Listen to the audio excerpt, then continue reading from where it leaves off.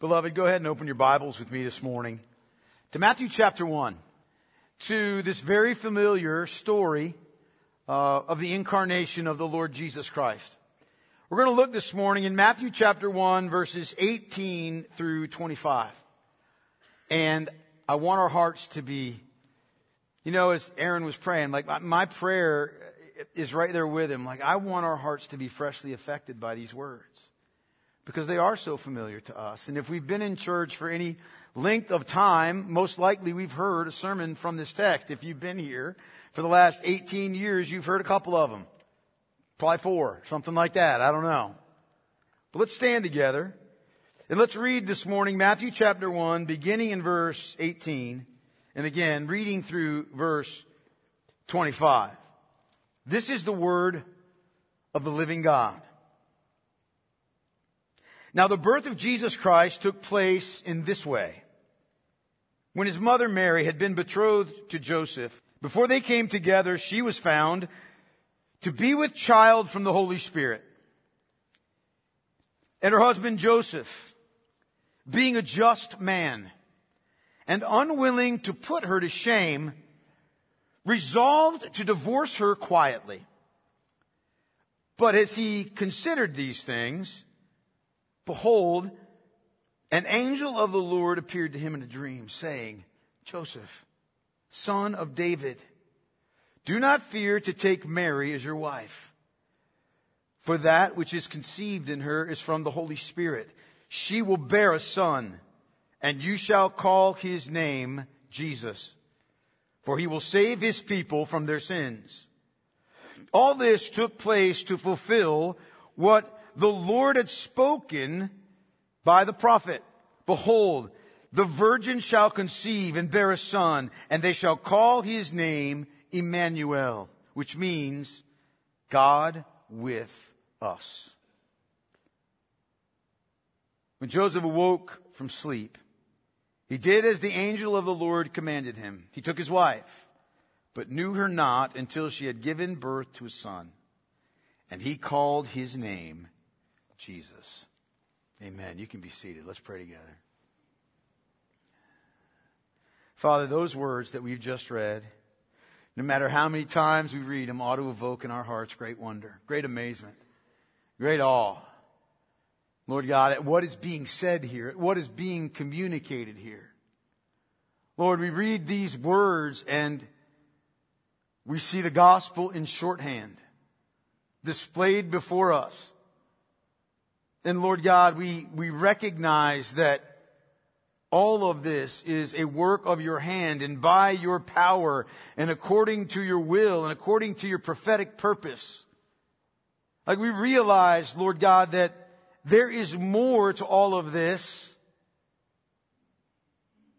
This incarnation of your Son, the redemption that is in Christ, there is more to this than we can possibly fathom on our own. And so we need desperately from you, Lord God, your presence with us. We need you to come and to be our teacher, Holy Spirit, to come and to instruct our souls. We need you to come and to fill us. We need you to come and instruct us. I need your unction to preach these words. And this congregation needs your intervention to fully understand them. I pray that as we come to this word this morning, we would seek to be amazed and not come as those who, we know this. This is happenstance. This is commonplace. We're all aware. But rather, Lord God, that our hearts would be moved to worship and to adore you. To adore you, Lord Jesus, for all that you are and all that you've done. So come and just be in our presence. Instruct us, teach us, train us. Amaze us, I pray. In the name of Christ our Lord. Amen. So the question, of course, is why this text this morning? Why'd you pick this one, preacher? Here's why. There are a lot of reasons that I picked this text, and we'll mention some of them as we go along. But the main one is this. The main reason I chose this text is because of the names of our Lord that are emphasized here. It's because of the names of our Lord that are emphasized here. Jesus, right? His personal name, Jesus, for he will save his people from their sins. And his prophetic title, Immanuel, God with us, right?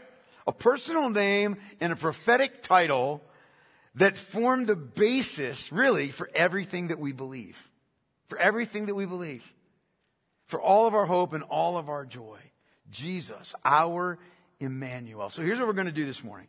As we look at this text, I want us just to begin by doing an overview of the whole thing. We're just going to read through this text, and I'm going to make some comments as we go, like I might do with my own family, in the living room. We're just going to kind of walk through this text and look at it, and then I want to spend some special time thinking about this name Jesus and this prophetic title Immanuel, okay? So let's do this. Let's go back to verse 18 and let's read verses 18 and 19 together again. Look at what it says. Matthew writes, "Now the birth of Jesus Christ took place in this way.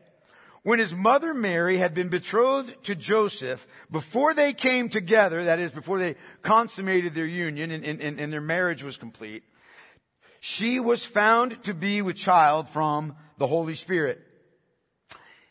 And her husband Joseph, being a just man and unwilling to put her to shame, resolved to divorce her quietly."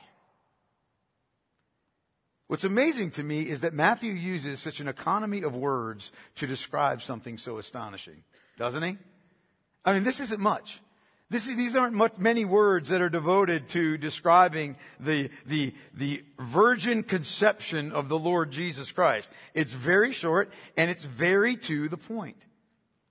And as he explains the origin of the Lord Jesus Christ and the way in which he came into the world, I want you to notice that the first thing he tells us here is that his mother Mary was betrothed to a man named Joseph. In other words, here's what we're to see right away. The birth of the Lord Jesus Christ doesn't happen in a vacuum. The birth of the Lord Jesus Christ doesn't just happen in a vacuum. And it's not independent of human involvement and of human lives. Instead, here's the truth. Christ coming into this world absolutely turns Mary and Joseph's world upside down. Turns it upside down. Christ invades their lives, and he doesn't ask permission. He invades their lives. Think about this. Betrothal, beloved, we liken it to engagement in our age, but those two things are very different from one another. Like, you can break an engagement, no big deal. You couldn't do that with a betrothal.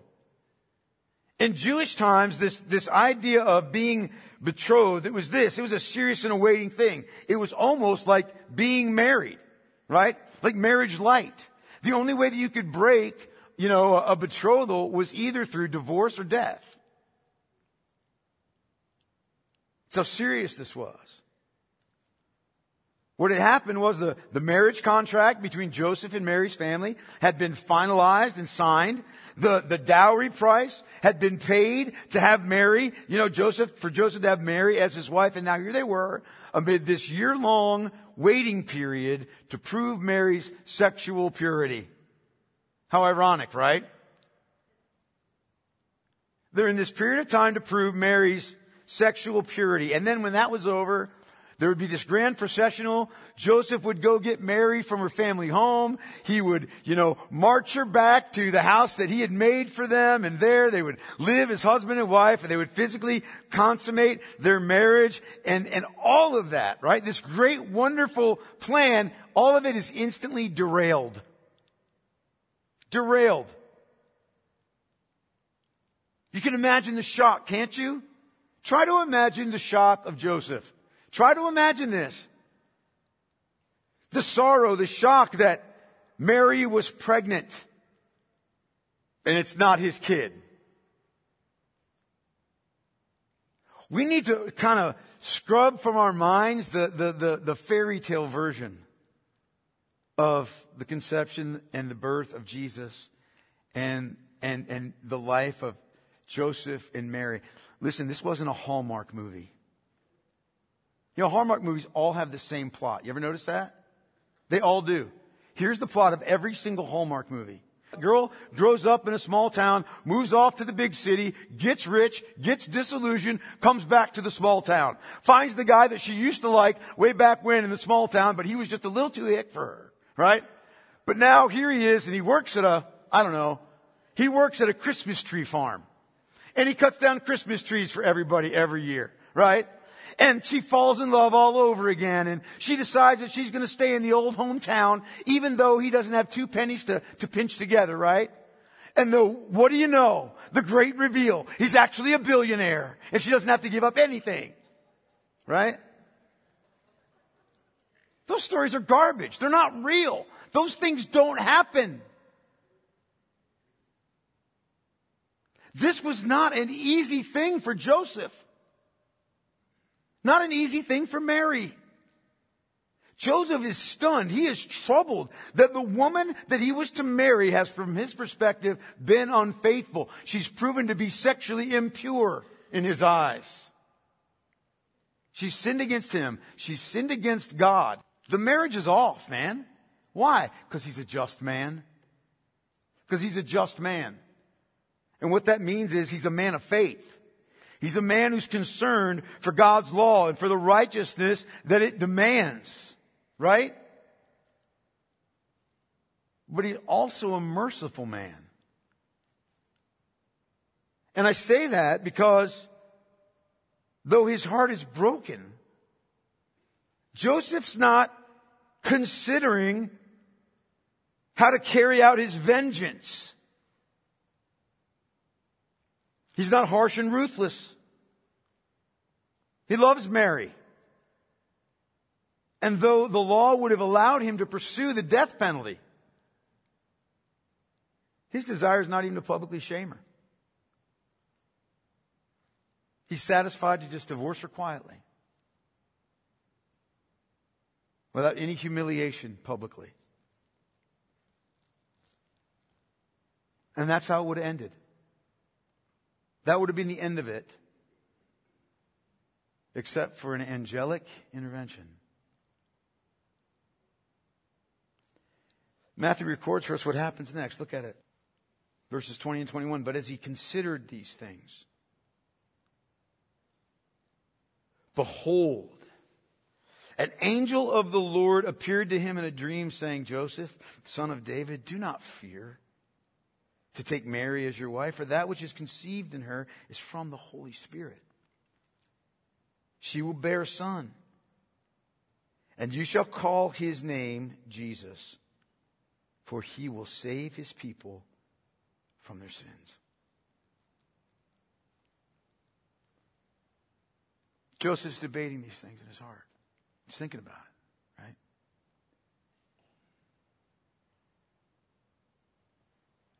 And as he is rolling this all around in his mind, the angel of the Lord appears to him. And he brings with him a distinct and a mind-blowing message. Clear insight into the identity of this person that is inhabiting his betrothed wife's womb. He's the Son of God, conceived of the Holy Spirit, and you're going to be his father. You're going to be his dad. You're going to take care of him. You're going to raise him. In fact, you are going to name him Jesus. You're going to adopt him as your own.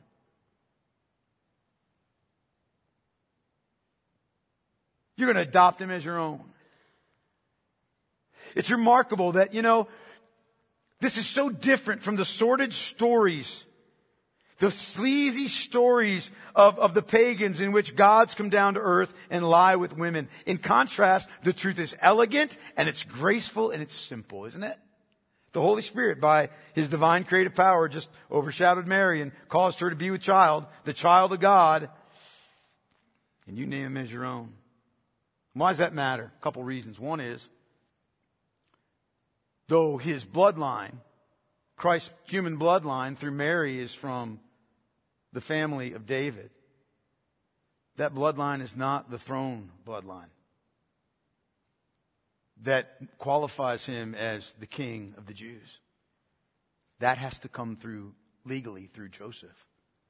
And so when Joseph adopts him as his son, he is now, Jesus, in the legal, royal bloodline of David. But I think there's something else here that's important for us to see. I have heard preachers deliberately misrepresent the truth of Christ's home. They will say that he was born to a single unwed mother. And so Jesus gets us. Because we have two, many of us. That couldn't be further from the truth. That's not what happens here at all. She's not unwed. She's married. And you know what? What this shows us is that the Lord honors the family. Because he has his son to be born into a home with a husband and a father. God honors the nuclear family. He created it. And when he brought his son into this earth, he brought him into a family. Now, when you think about it, it is impossible for us to put ourselves in the position of Joseph, isn't it? Isn't it? There's no amount of human imagination that he can even begin to comprehend the position that he's in. He's betrothed to Mary, right? He finds out she's pregnant. He's not the father. The shock's immeasurable, but even more astonishing and bewildering then is this intervention of an angel. Like he's not seeing that coming, right?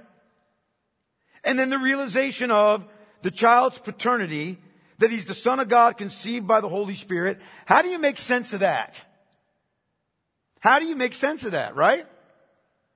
Especially in a moment. Like, think about this. Don't discount the faith and the maturity of Joseph here. He is a mature man of faith here. He really is. His faith is real. His life has been entirely turned upside down by the sovereign invasion of God, and whatever plans or expectations he had of marriage and of a life with Mary, man, they were transformed in an instant. And there's no warning, there's no indication that any of this is coming. And here he is being told by an angel, you're going to marry her and you're going to name this child and he's going to be your own. He could not have possibly had, Joseph, any capacity to understand what that was going to involve. The most daunting thing would be to be the human father to the Son of God. Can you imagine that? Can you imagine what that would be like? Could you imagine, having God the Son under your own roof? Like in reality, not kids that think they're the offspring of God, but like the real Son of God. Can you imagine? I want to talk about watching what you say. Watching what you do. But even more than that, how do you comprehend this sacred trust that's been given to you? How do you understand, even begin to comprehend the danger and the difficulty that this would bring? The loss of respect. The loss of respect in a society unlike our own that took sexual purity and personal honor very seriously. The reproach that fell on Mary, would fall upon him as well. The reproaches that fell on Christ. Do you remember what they were? Oh, you're born of sexual immorality. They would have fallen on Joseph first. Imagine what it was like to be him and how he would have had to defend Mary and Jesus and how foolish he would have sounded to an unbelieving community. Think about that. Think about that. I mean, it would be very similar to what our own culture would think. Imagine if your son was engaged to be married to a young woman and she ends up pregnant and your son says, well, Mom, Dad, don't worry about it. That's the child of the Holy Spirit in her womb. That doesn't happen twice, son. You'd think, what a poor deluded soul, wouldn't you? Wouldn't you? It's overwhelming. And yet, the message to Joseph is clear. Look, it's going to cost you your reputation, and it's going to be challenging, and it's going to require hardships yet unknown to care for the Son of God. But don't shrink back from this calling, because this is the calling that God has for you. This is the calling that God has given to you. That child that Mary is carrying in her womb is none other than the Son of God. He's the promised Messiah. He's the one who will save his people from their sins. You fulfill your calling as his father. You do it. And make no mistake, beloved, this calling on Joseph's life is difficult. And it's costly, right? It's difficult and it's costly. And faithful discipleship, listen to me, always is. And that's one of the first lessons of this text. Faithful discipleship to the Lord always costs something. It's not easy. It's not just, tiptoeing through the tulips with Tiny Tim. It's not like that. True discipleship requires costly obedience. Look, this wasn't the life that Joseph had planned, but it was the life for which he'd been created. It was the life for which he, had been made by God, and he was obedient to that calling. His calling wasn't to be famous. His calling wasn't to be, well known. His calling wasn't to be well esteemed. His calling wasn't to be beloved of all. His calling wasn't to be, social glory guy, right? His calling wasn't any of those things like so many callings today seem to be.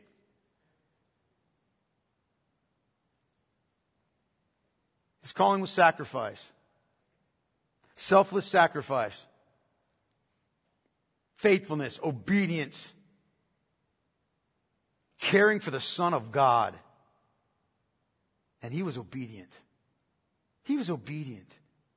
In fact, Matthew describes his response very succinctly in verses 24 and 25.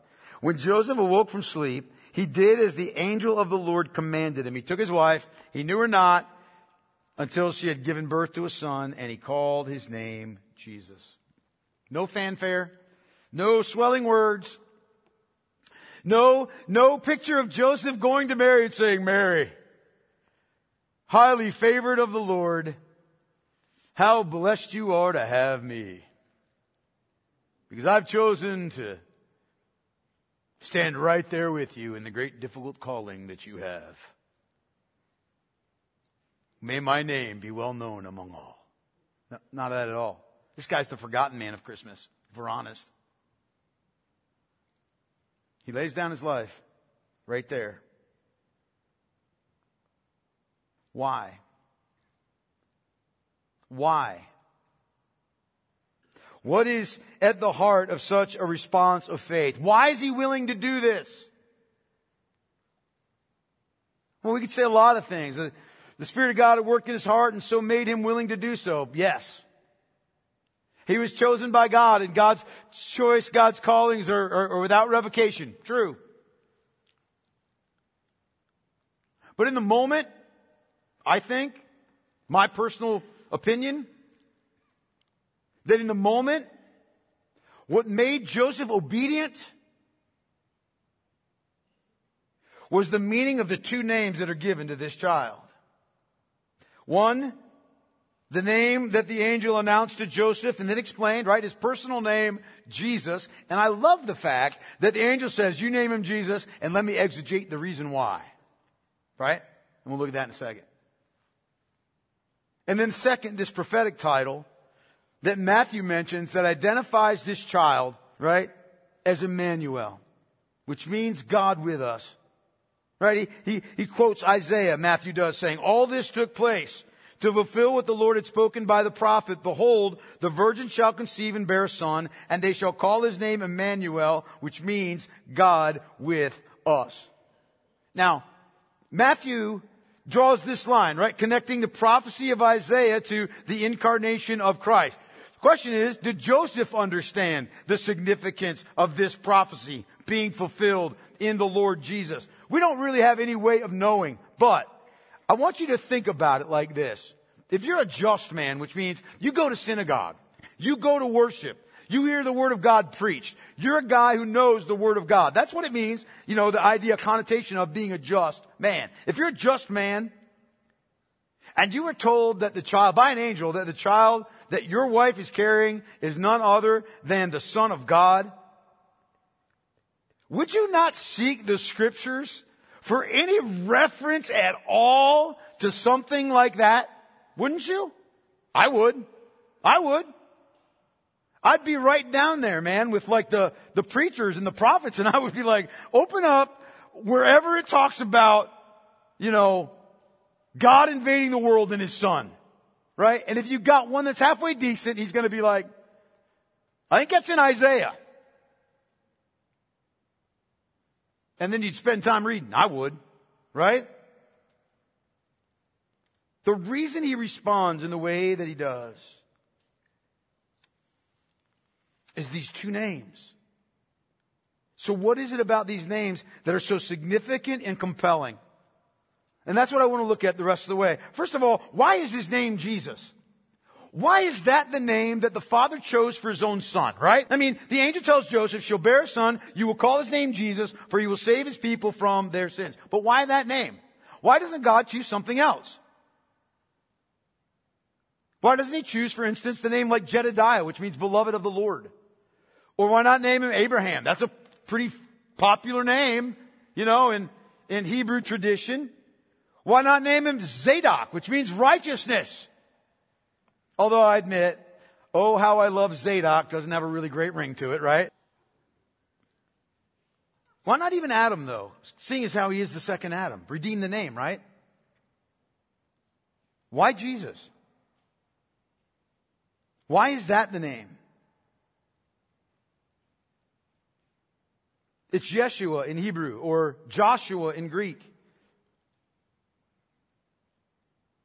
It's a common name.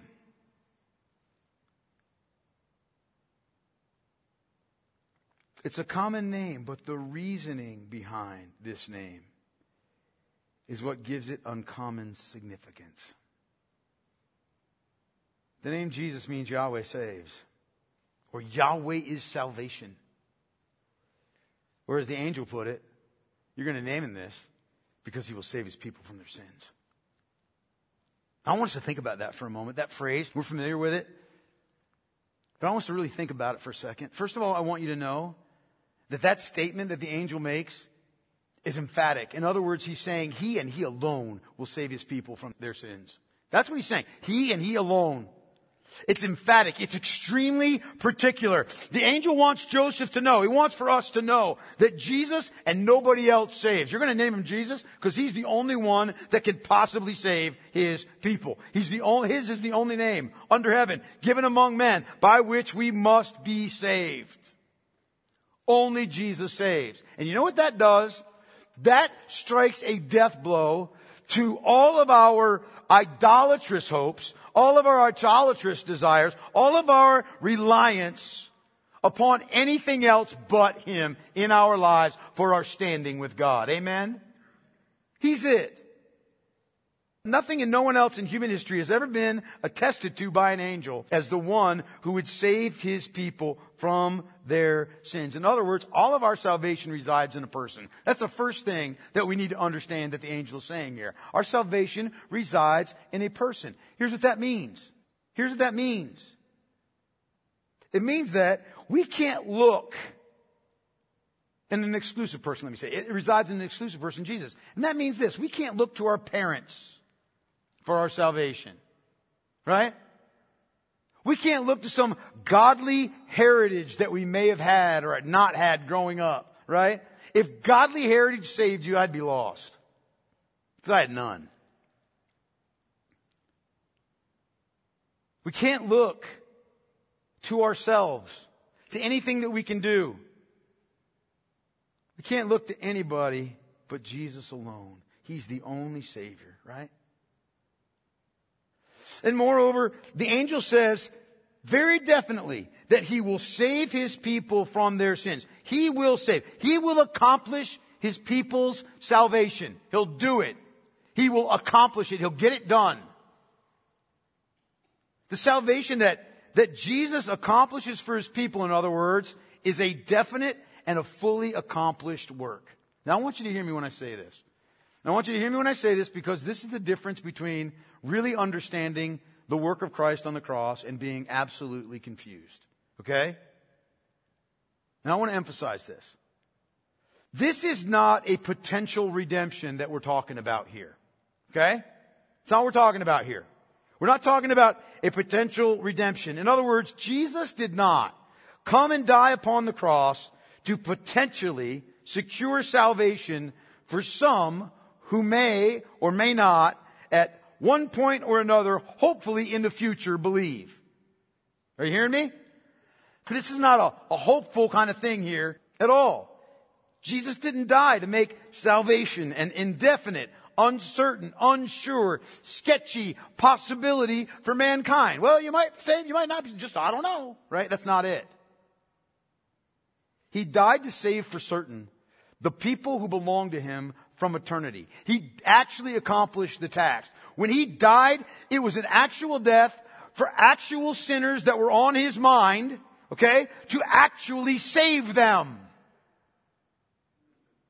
Jesus, saves His people.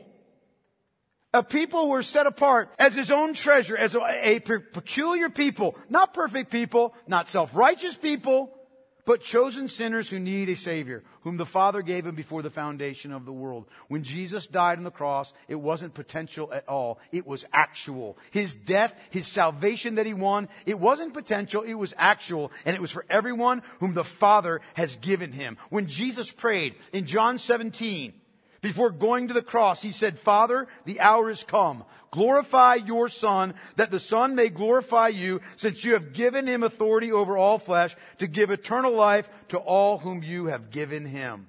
When? In eternity. Those are the ones who are graven on His hands. Those are the ones who are written on His heart. When Jesus Christ died, He purchased eternal life for those whom the Father gave Him. Not everybody. And not the potential for everybody. He actually saved somebody's. He saved His people.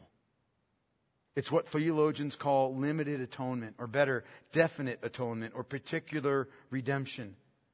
Jesus saved. He gave life to those whose names were, Revelation 13:8, written before the foundation of the world in the book of life of the Lamb who was slain.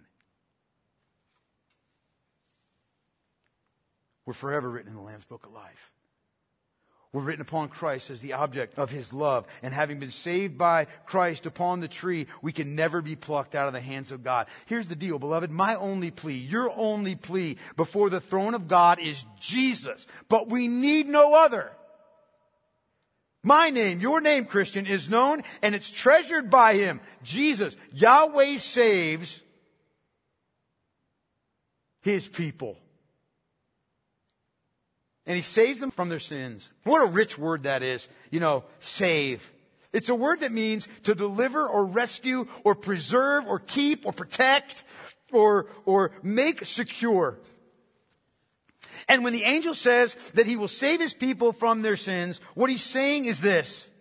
He's saying that Jesus, yes indeed, rescues His people from their sins, from the penalty of their sins, from the eternal punishment of hell, by becoming our propitiation, right? By standing in our place and paying our debt. He saves us from the power and the dominion of sin in our daily lives, doesn't He? As by the work of the Holy Spirit, He grows us in holiness, and He makes us to strive against sin, and He destroys the entanglement and the mastery of sin, and He conforms us day by day more and more into His image, right? Right? He saves us from sin's guilt, and He saves us from sin's power. That is so important for us to see. So important for us to see. There are a lot of people who have a deficient view of salvation. What do I mean by that? Here's what I mean by that. They have a deficient view of the work of Christ to save us. They say that, yes, Jesus saves you, but some people are just left hopelessly entangled in sin and mastered by it. And they just can't get free. I want you to hear me when I say this. To believe in that kind of a Jesus, who delivers you from God's wrath, yes, but leaves you hopelessly overpowered by sin in your life, is to severely misunderstand and devalue the power of the blood of Jesus and His work of salvation. And that's at best. At worst, it's to not even know the true Christ of Scriptures at all. Because that's not Jesus. That's not the Jesus of the Word of God. Other would-be saviors, education, medicine, government, social justice, great human leaders, they only mock the hopes and the needs of mankind, don't they? Don't they? They only mock it with their promises. You know why? Because they can never deliver from the power of sin. And they can never deliver from the consequences of sin. They can't deal with the real issue in us. That's why they can make promise after promise, and none of them come to fruition.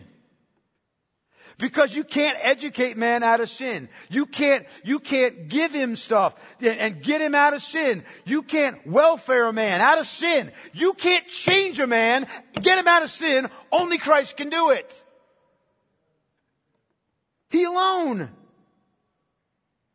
You know what's remarkable is whenever we call the Son of God by His given name Jesus, we are speaking the gospel in shorthand. Yahweh saves. Every time we plead the name of Jesus before the throne of the Father, we're bringing to Him His own word, His own promise in the person of His Son. Yahweh saves. You ever think about that? When you're pleading the blood of Jesus Christ, you're pleading exactly what God wants to hear. Charles Spurgeon rightly said this. He said, if He is anything, He is Jesus, the Savior. We know Him best by that name. We preach unto men Jesus. We insist upon it, first and foremost, that He is the sinner's Savior.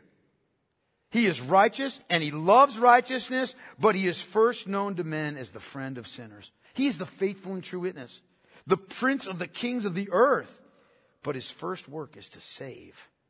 After that, He teaches and rules His saved ones. Sunken in sin, men need to be redeemed from that tremendous evil and the consequent wrath upon it. And this evil need is met, or this awful need is met by Jesus the Savior. What a wonderful thing to think upon. And then he goes on to say this. It gets even better. He says, the first link between my soul and Christ is not my goodness, but my badness. Not my merit, but my misery. Not my standing, but my falling. Not my riches, but my need. He comes to visit His people, yet not to admire their beauties, but to remove their deformities. Praise God. Not to reward their virtues, but to forgive their sins. Oh, you sinners, and I mean real sinners, he says. Not you that call yourselves sinners because you're told you are such, but you who feel yourselves to be guilty before God. Here's good news for you. Oh, you self-condemned sinners who feel that if you ever get salvation, Jesus must bring it to you and be the beginning and the end of it. I pray you rejoice in this dear, this precious, this blessed name, for Jesus has come to save you, even you. Go to Him as sinners. Call Him Jesus. And cry, O Lord Jesus, be Jesus to me, for I need your salvation. Doubt not that He will fulfill His own name and exhibit His power in you. Only confess to Him your sin, and He will save you from it. Only believe in Him, and He will be your salvation. Amen. Jesus saves. And He saves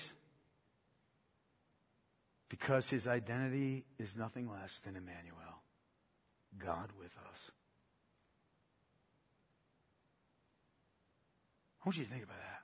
that name. Nobody ever called Jesus Immanuel, as far as we know. Like, it wasn't his nickname. They weren't out playing soccer or whatever you did in, ancient Palestine. Like, oh, hey, there's Manny. It wasn't like that at all. It wasn't his nickname. So what do the words of Matthew mean here? What do they mean? Why does he bring these up? Why does he throw this in there? All this took place to fulfill what the Lord has spoken by the prophet. Behold, the virgin shall conceive and bear a son, and they shall call his name Immanuel. Well, the first thing that Matthew is doing here is telling us that the birth of the Lord Jesus is in reality the true fulfillment of the sign that was long ago given to the nation of Judah when it was under the rule of faithless, idolatrous Ahaz. A promise mentioned back in Isaiah 7 that God was present to rescue the nation, even though Ahaz didn't want to acknowledge it. And that as proof of that, a young woman would conceive and bear a son as a sign that God would rescue Judah from her enemies at that time, which were northern Israel and Syria. Now, I'm not going to preach that sermon from Isaiah 7 all over again. You can hear that online. But what Matthew's getting at here is he's saying this. Yeah, that was fulfilled way back when, a little bit, not all the way. This time it's fulfilled all the way. This prophecy is being brought to full completion in Jesus himself. He's the true Immanuel. He is, in fact, God with us. Not God against us. Not God here to destroy us as we deserve, but God with us. And that word with means a whole lot more than just being in the same room with somebody. That word that's translated as with is a word that means, standing by someone or assisting somebody. It speaks of a firm bond, of a close fellowship, of a unique closeness. J.I. Packer wrote these words. He said, God created us for friendship with himself. He created us to enjoy fellowship and communion with him. He wanted there to be genuine personal affection, friendship, and two-sided relationship between him and us, right? But there's a problem, wasn't there? And what was that? It was our sin. Our sin created a gulf between us and God, a gulf that only God could bridge. And a gulf that he can bridge only in Immanuel. Only in God taking on human flesh and becoming God with us. And that's why Matthew tells us that. He wants us to make sure that we know that this one born to Mary is no less than God in flesh. That's why he can save his people from their sins. He's the God who created all things, who upholds all things by the word of his power. He's not an angel. He's not a lesser deity. He's not some human elevated to godhood. He's God in the flesh. And he's God with us. And praise God that he is, because our salvation demands that it must be so. Salvation demands God with us. Salvation demands, our salvation, our reconciliation with God demands that God put on human flesh.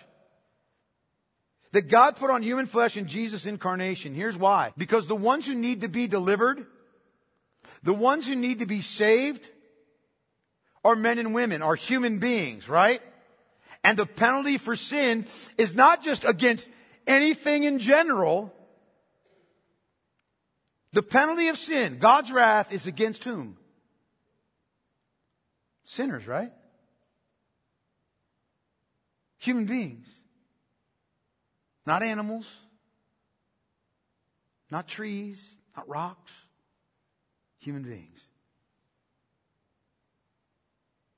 And so for that reason, justice demands that the penalty of our sin either be satisfied by every single member of the human race forever in hell, every single one of us,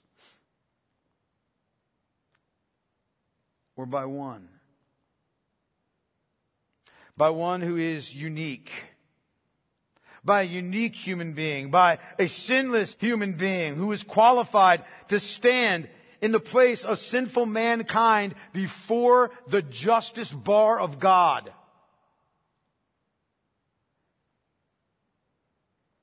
To be born as a man who fully shared our humanity and who could take our place as our sinless representative. Jesus had to have a human parent, didn't he? He had to have a human mom. Not birthing parent. Birthing person. What an insult that is to motherhood. Mom.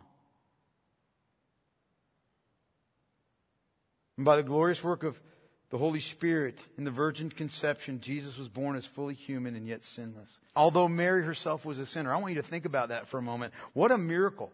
A miracle that we can't even fathom.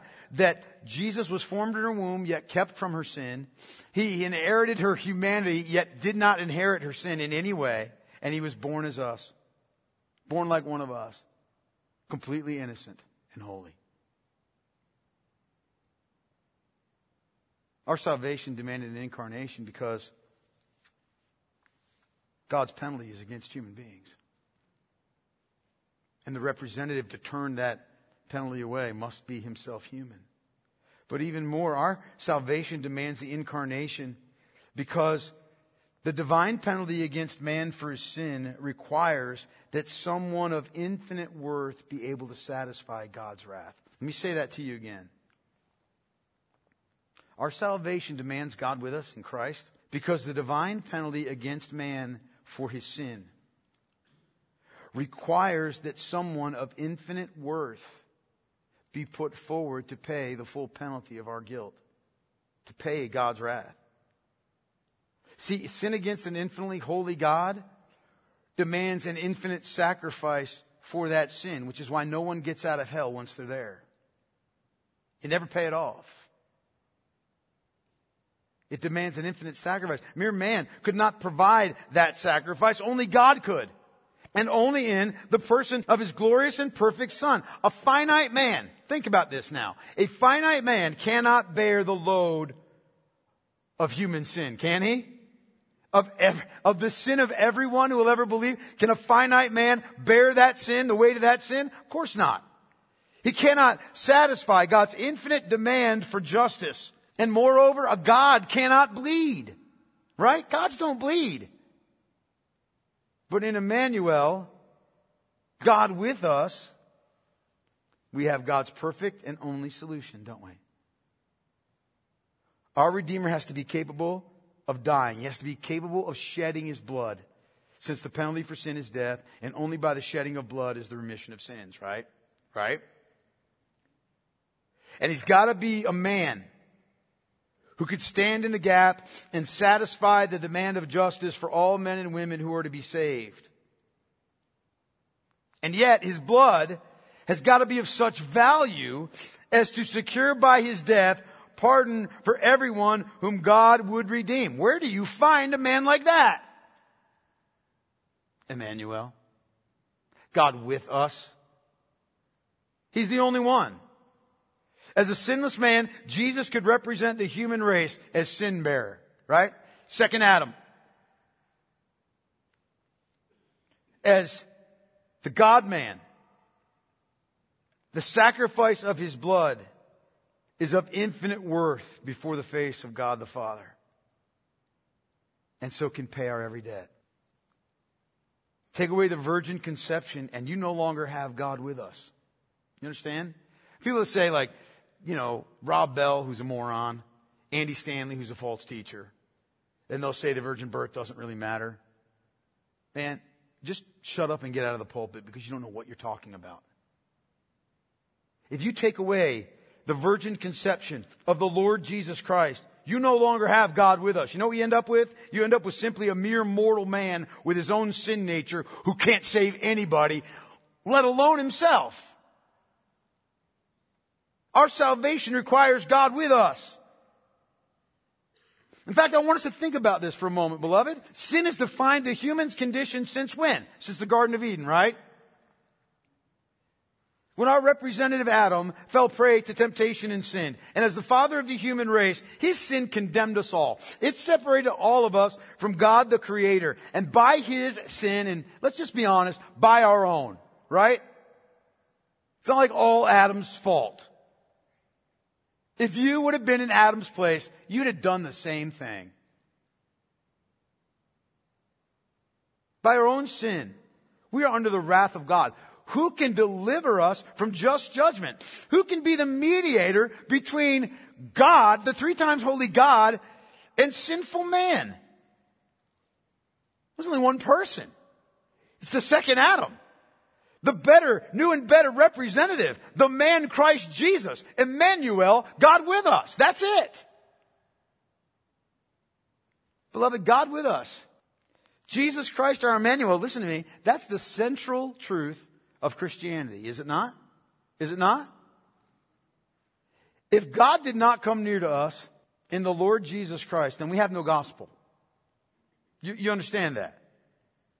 All Christian theology, the entirety of the gospel, all of our hope is built upon the fact that God became man, that He was conceived by the Holy Spirit and born of a virgin, that He was fully God and fully man, that He alone saved His people from their sins, His incarnation, His virgin conception, His birth, His fully righteous life, His sacrificial, substitutionary, atoning death, His resurrection, His ascension, His return. They are all fundamental and essential aspects of His gospel, and they all either stand or fall together. If you take away the virgin conception, you might as well get rid of substitutionary atonement. If you take away substitutionary atonement, you might as well get rid of the resurrection. If you take away the righteousness of Christ's life, you might as well just kick the ascension out of the gospel. It all stands and falls together. And to reject any of this truth is to reject the gospel itself. Our Lord became God with us. In a miracle of miracles, Christ became God with us. And He became God with us so He could be God for us, so that He could be God with us throughout time and eternity. Beloved, by His work of salvation, He has brought all of us who believe. He's brought all of us who believe in Him to God, so that He could become God with us in a very real, personal sense. We're not make-believe. I said this last week. We're not playing make-believe when, we worship and we commune with Him right now by His presence. He's with us. The prayers that we pray, the songs that we sing, the scriptures that we read and we preach, and by which He instructs and shapes and strengthens our souls. And all of those things, we experience God with us. And not in some superstitious or imaginary way, but we enjoy His very real presence in a spiritual sense. He's with us, teaching us and guiding us and growing us, knitting our hearts to Him and to one another, giving us gifts. He's God with us in an intimate and a personal way by the indwelling of the Spirit of Christ in us. Through every stage and situation of our lives. He's with us in joy and in hardship. He's with us in toil and trial and suffering or in comfort and when things are well and good. He's with us in pain or in weakness. He's with us in grief or in health and happiness. He's with us when we're slandered for our faith in Christ or betrayed, or when we're spoken well by our fellow believers and when our friends are loyal. He's with us when we're rich or poor. He's with us when we are slave or free. He is in all of it, God with us personally. He's with us when we sin. He's with us when we sin. Are you serious, brother? You really saying that? I am. And I hope you hear it, because there are many of us who act as if God is unapproachable in the moment in which we sin. That somehow our justification is put on hold for a moment. That we're not truly justified because we've just sinned, and so therefore our justification is not full. Listen to me. Listen to me when I say this to you. Number one,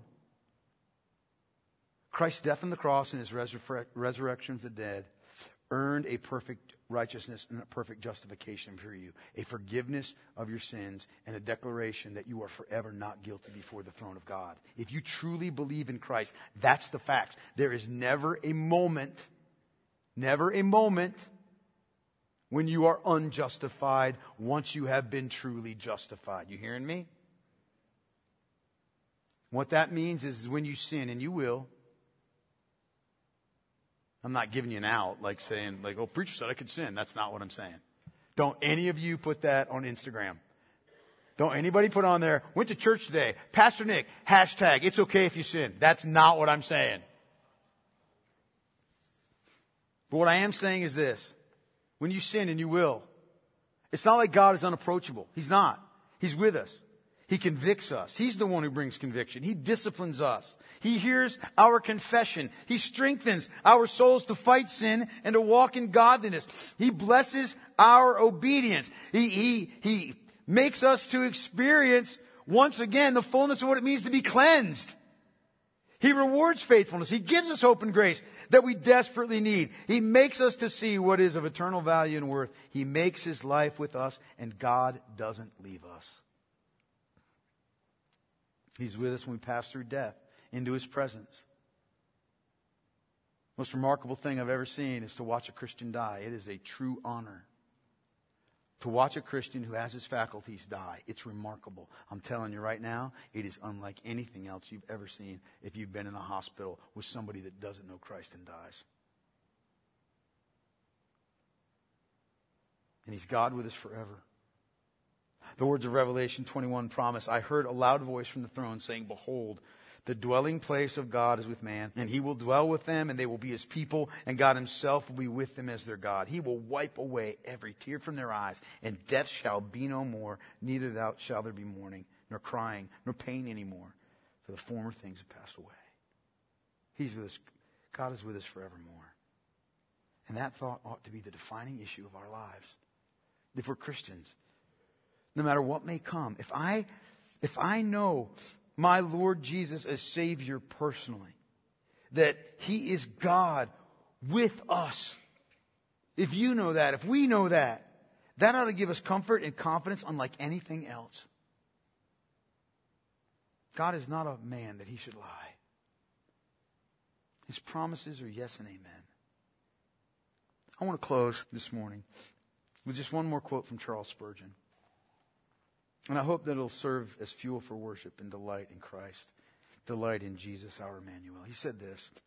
He said, our Savior is Christ. God. Yahweh. No testimony to His divinity could be plainer. It is indisputable.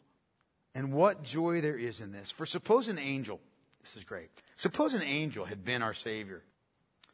He would not have been able to bear the load of my sin or yours. Or if anything less than God had been set up as the ground of our salvation, it might have been found too frail a foundation. But if He who undertakes to save is none other than the infinite and the almighty, then the load of our guilt can be carried upon such shoulders. The stupendous labor of our salvation can be achieved by such a worker, and that with ease. For all things are possible with God, and He is able to save to the uttermost them that come unto God by Him. You sons of man, perceive here the subject of your joy. The God who made you, and against whom you have offended, has come down from heaven, taken upon Himself your nature, that He might save you. He has come in the fullness of His glory and the infinity of His mercy, that He might redeem you. Do you not welcome this news? Do you not welcome this news? Well, will not your hearts be thankful for this? Does this matchless love awaken no gratitude? Were it not for this divine Savior, your life here would have been wretchedness, and your future existence would have been endless woe. Oh, I pray you adore the incarnate God and trust in Him. Then you will bless the Lord for delivering you from the wrath to come. And as you lay hold of Jesus and find salvation in His name, you will tune your songs to His praise and exult with sacred joy. Amen. Jesus, Immanuel, He's the best gift of divine love.